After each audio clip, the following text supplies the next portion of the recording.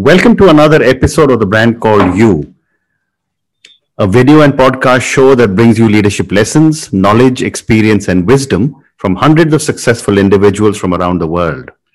Today, I have with me an entrepreneur from Assam who's doing some amazing things, Arindam Dasgupta. Arindam, welcome to the show.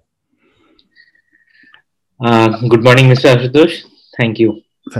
Thank you. Arindam is the co-founder of Tamul Plates Marketing Private Limited, the pioneer of areca nut leaf plates. He's also the co-founder of Dhriti, the Courage Within, which promotes entrepreneurship as a solution to unemployment.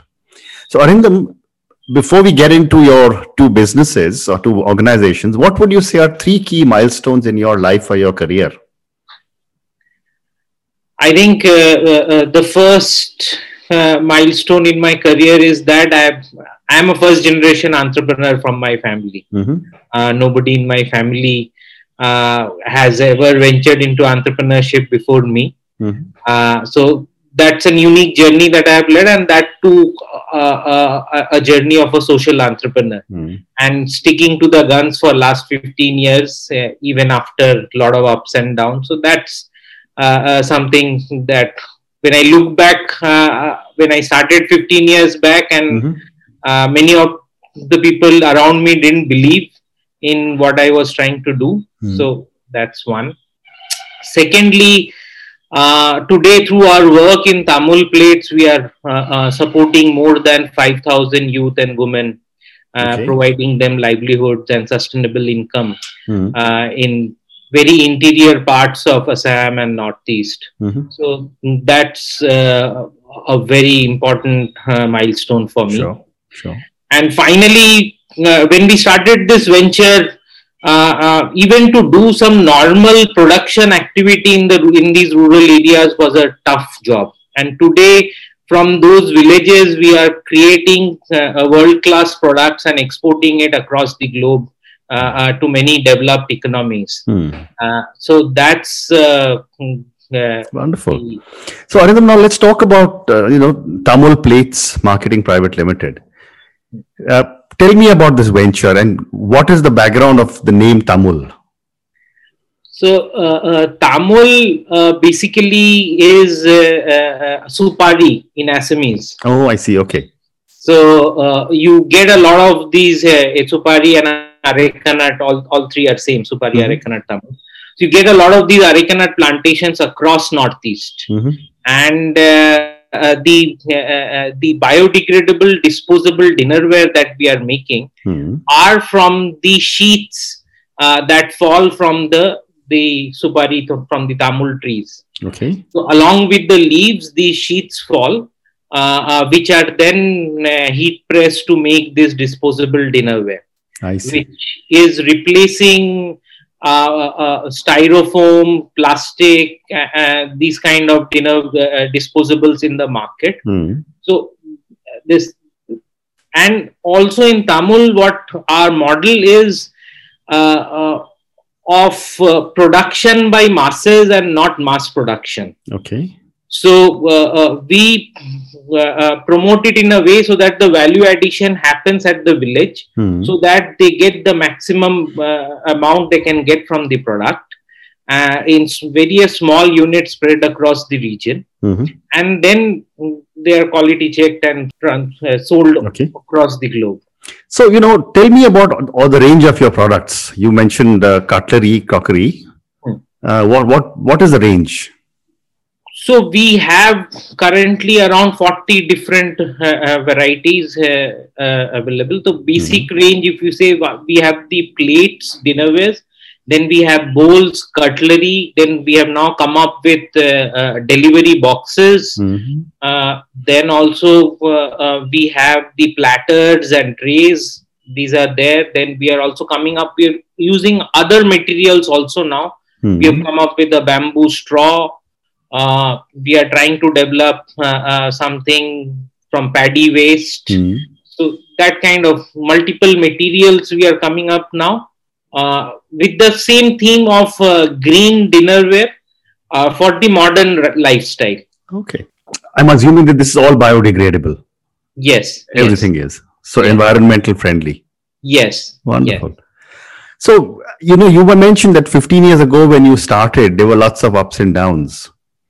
Tell me some of your challenges as you built Tamul. See, if you see the resource, though it was available, Areca sheets out here, but it was not looked at a resource. It was just going waste. Correct. So, in a way, the resource was new. The skills, people didn't know anything how to use this material, didn't have any skills. And the markets for these kind of products was also new 15 years back. People were not to kind of the kind of outlook we have towards biodegradable or green products now, it was not there. So if you went to the market, people were only perceiving it from one factor, its price. Okay, you are getting plastic or other disposables at this price, at what price are you offering? So it was all the three things were new. So it was really a Herculean task. And plus, choosing Northeast, where people generally don't come and do such kind of works, it had its own other challenges because the infrastructure was weak out here. We didn't have electricity or road connectivity in most of the places. And then the political instability of this region had its own challenges. So these were the core challenges that we faced. Very interesting. And as someone who founded this whole thing, what were your thoughts as you suddenly discovered you could make disposable plates which were environment friendly? How did you decide to do this? See, when I was studying in IRMA for my rural management, IRMA has almost a year of field work out of the 2 years of course. So I was fortunate enough to traverse across the country in my various field works, and especially from East India to West India.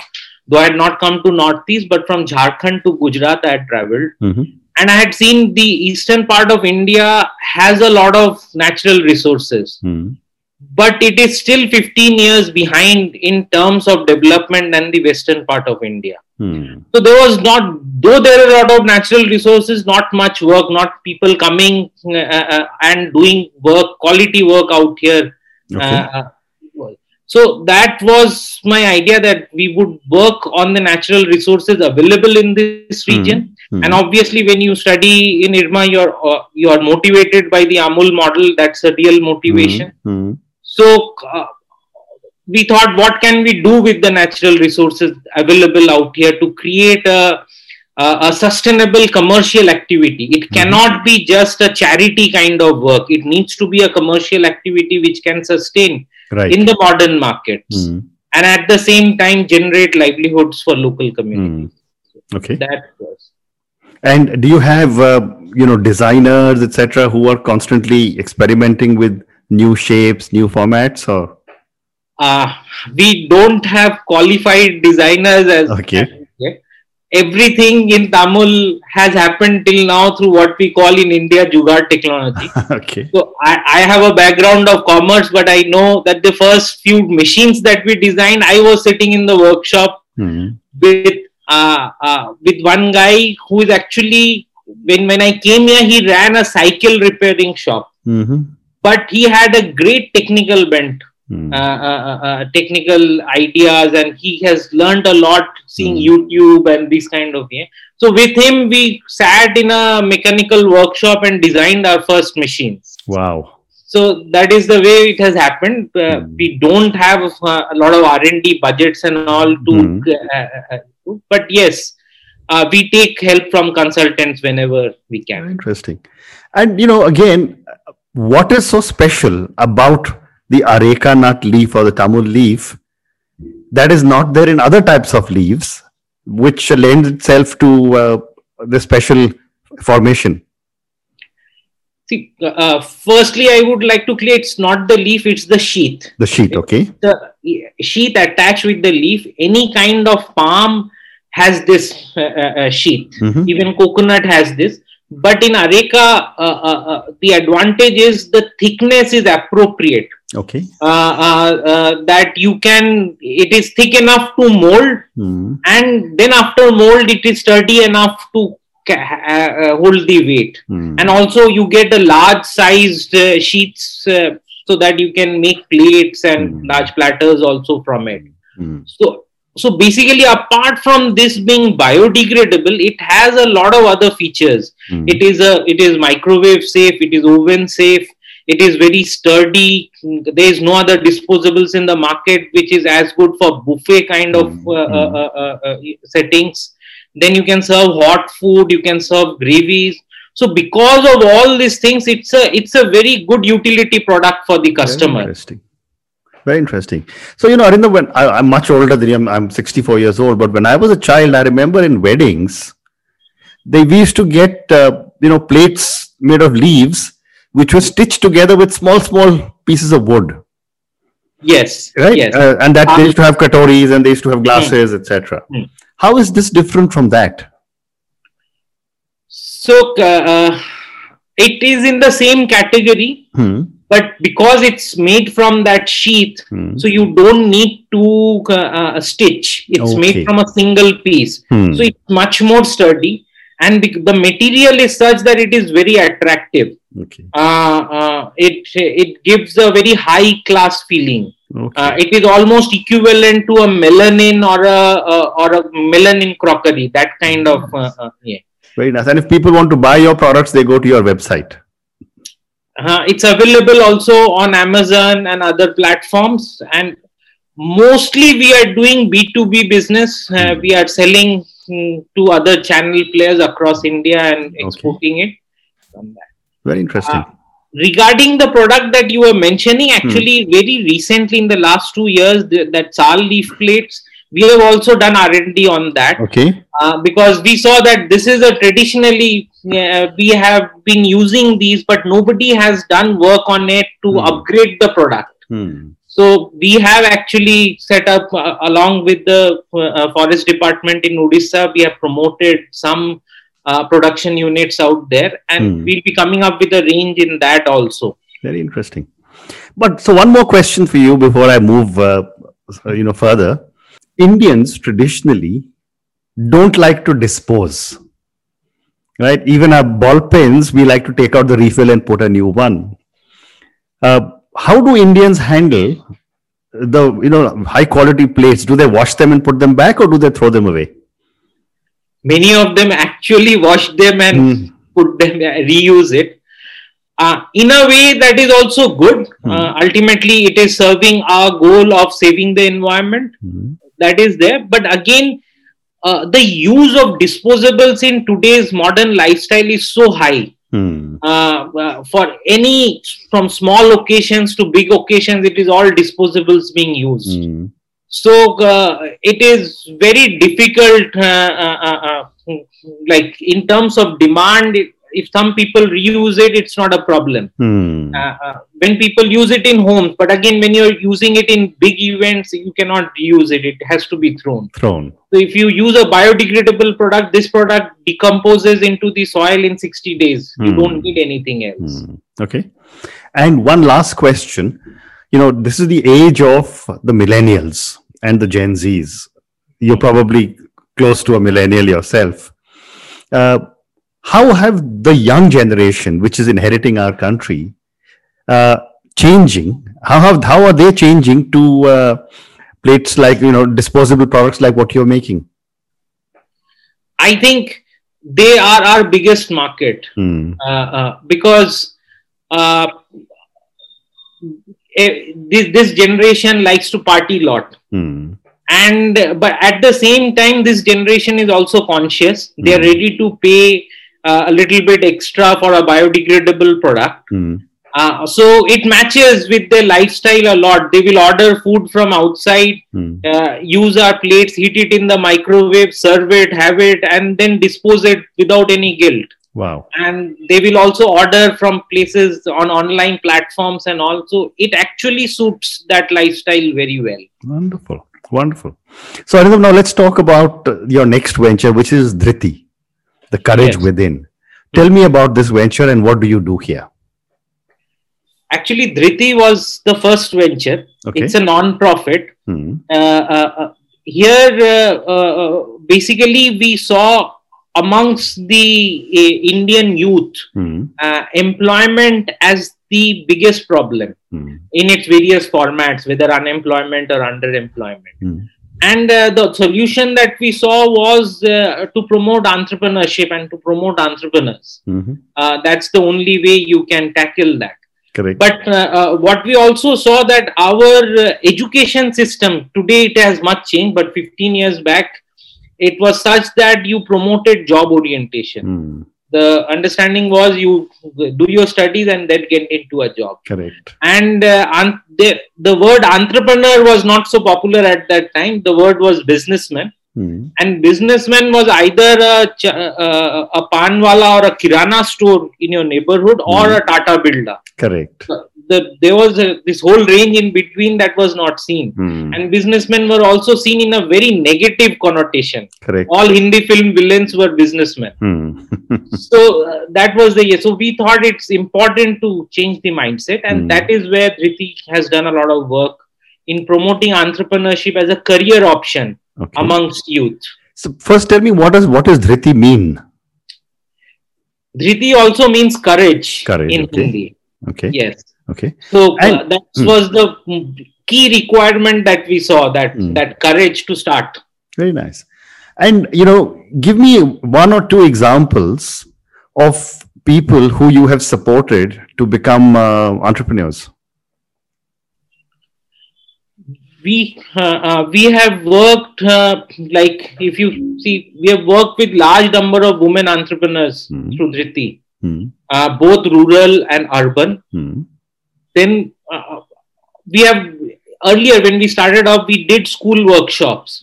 So at that time, though they didn't become an entrepreneur the next day or the next year, but due to the workshops that we did, today, even 10 years later, they have started their enterprises and got back to us and said the path that you showed during that workshop, that ignition that you provided, helped us to take up entrepreneurial activities. Amazing. And what are the areas? Say, give me one example. So it spans over many things. There are IT entrepreneurs, there are tourism entrepreneurs, there are brick and mortar production activities across the. We have not focused on any particular sector. We focused on the attitudinal part of being an entrepreneur. Very interesting. So I'm going to now move to the last segment of our conversation, which are some questions for you personally, Arindam. My first question is that, someone who's building such an amazing social sector company or organization and has an NGO and is at an amazing stage of life, as you stand here today, what does success mean to Arindam? I think for me, the success, like if I take Tamul Plates or the various other ventures, these should be able to operate without Arindam one day. Without Arindam, these should be able to operate at a sustainable level at a larger scale. So that is what success means to me. Okay. And that is what I am trying to achieve. Okay. And a follow-up question to that, Arindam, is who or what inspires you? I think I spent my childhood in Jamshedpur, where I have seen my parents have worked with the Tatas. So I have seen what the Tatas have done to that city, to that community across here. So I think people like J.R.D. Tata really inspire me. Then also my studies in IRMA, where I have been able to interact with Dr. Kurian. So that these people have really inspired me. Amazing. I've got time for two more questions for you. My next question is on failure. I've often said this, that parents in India don't teach children it's okay to fail. We are always told, including me, many years ago, that you have to be first in class, be first in the line, etc. Yet and that manifests itself in our behavior patterns, which is why in Delhi, for example, you have 9 cars at the traffic light. Everyone wants to go first, right? Yes. Yet we keep failing and we learn. So my question to you is, Arindam, what is your biggest learning from some of your mistakes? Yes, as you said, when I started off 15 years back, it seemed very easy. Okay, you need to connect 3-4 dots. These are the areas, and if you're able to connect, then things will work out. But we soon came to know that there are 10 more problems after that. And you are bound to make mistakes. You are bound to fail. The very important part, there are 2 things that I have done. Very important part is that failures will happen. It will keep on happening, mistakes, but you should not repeat the same mistakes. Okay. You should learn from that, and you can make another mistake, but not the same one. Okay. Number 1. Number 2 is, as you said, it is very important to make an ecosystem within your organization and within the larger community that where failures or mistakes are acceptable. One example I keep on sharing, that in India, the basketball courts are cemented. So that's why we don't get good basketball players, because they don't jump high to dunk, because if they fall, they will get hurt. Yeah. Whereas if you go to US, they are synthetic courts. When they fall, they don't get hurt, so they keep on trying. So that ecosystem we have to provide, that soft landing we have to provide when we fail. So that's very well said. I love the example. Thank you. And my last question to you, Arindam. I mean, you are an entrepreneur. You support so many entrepreneurs. Based on your learnings, what would your advice be to a young individual who's starting off on their journey as an entrepreneur? I think the most important part is one should not fear from trying.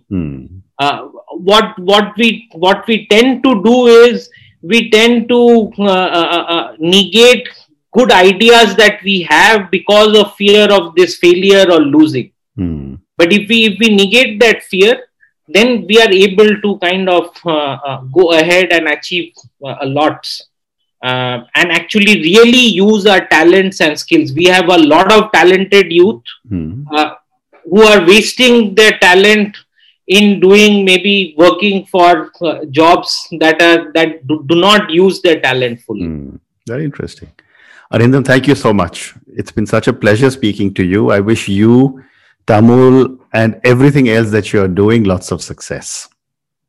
Thank you. Thanks a lot for having me on the Brand Called You. It's a pleasure. Thank you.